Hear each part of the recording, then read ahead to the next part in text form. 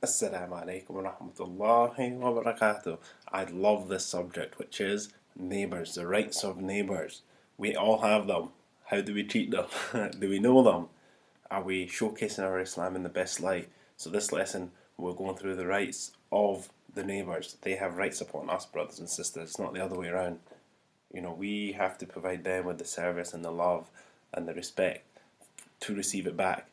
If we're living next door to neighbours and we haven't spoken to them in 30 years and then we're wondering why they're giving us funny looks, it's because we haven't made that effort. So inshallah, in this lesson we'll get a few points and tips how we can be hospitable, how we can be better neighbours to those most closest to us.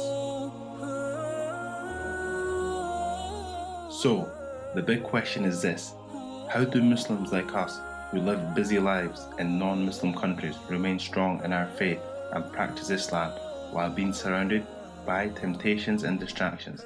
How do we reconnect with Allah and strive towards Jannah as one community of believers? That is the question, and this podcast will give you the answer. My name is Ahmed Rihan, and welcome to Jannah Talk.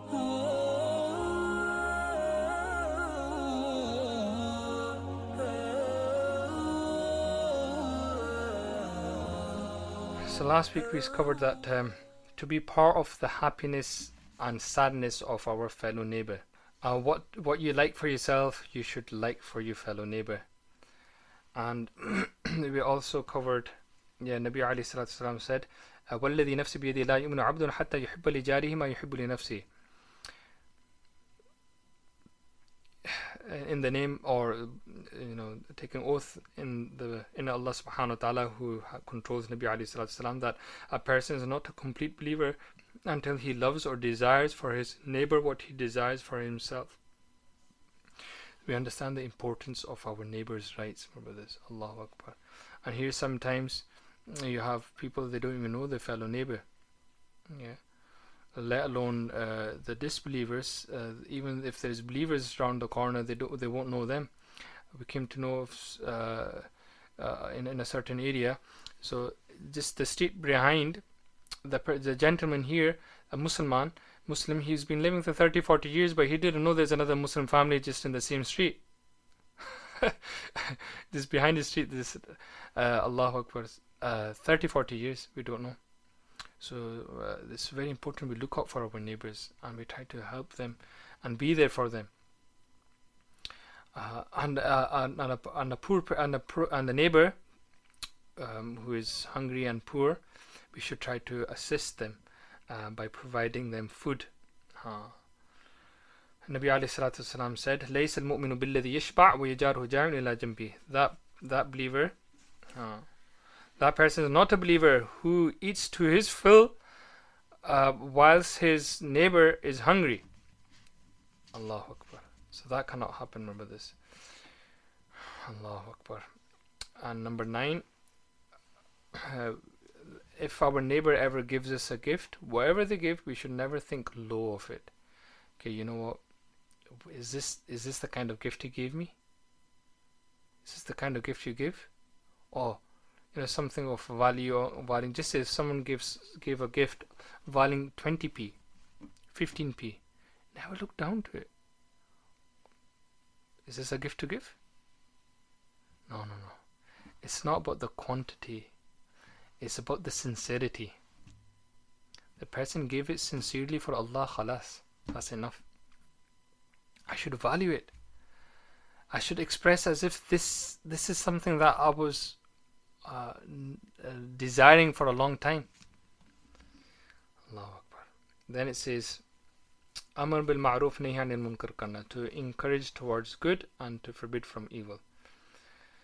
So of course we need to carry that. We need to help each other and to develop that community, the society which is pleasing to Allah subhanahu wa ta'ala. So we need to build a team by encouraging each other to do good.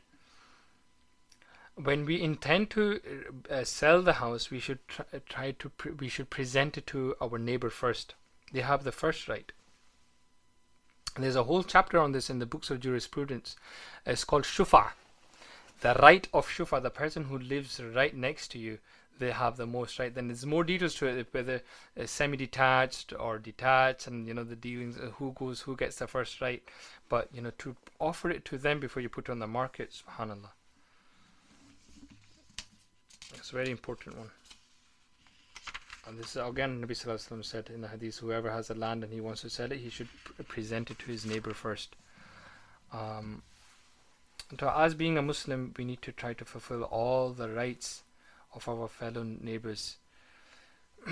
The same rights that a believer has upon another believer, the same rights are applicable to his fellow neighbors. And believe it or not, if we've got, and it's a great opportunity if we have disbelievers as our neighbors, they can't see our iman, that's in our hearts. They can't see our salah because we perform them in our masjids. They cannot see our fasting because that's hunger our thirst that we bear for the sake of Allah. It's not visible.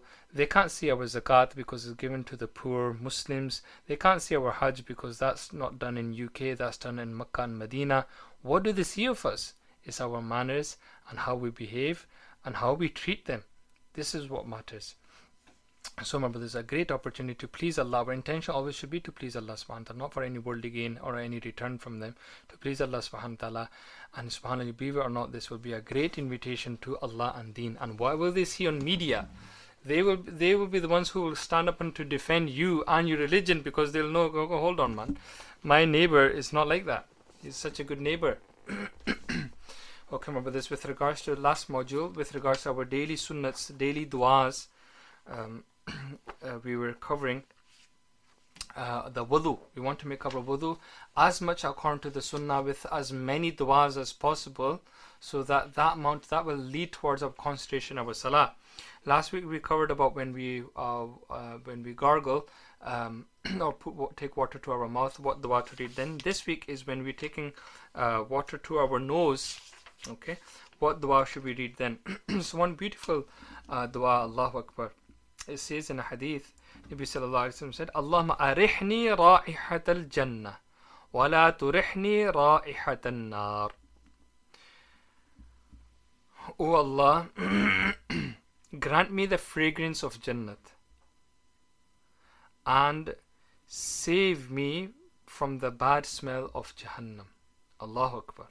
So imagine when a person is doing wudu and he's reciting his dua and he's pondering on the meanings. Allahu Akbar.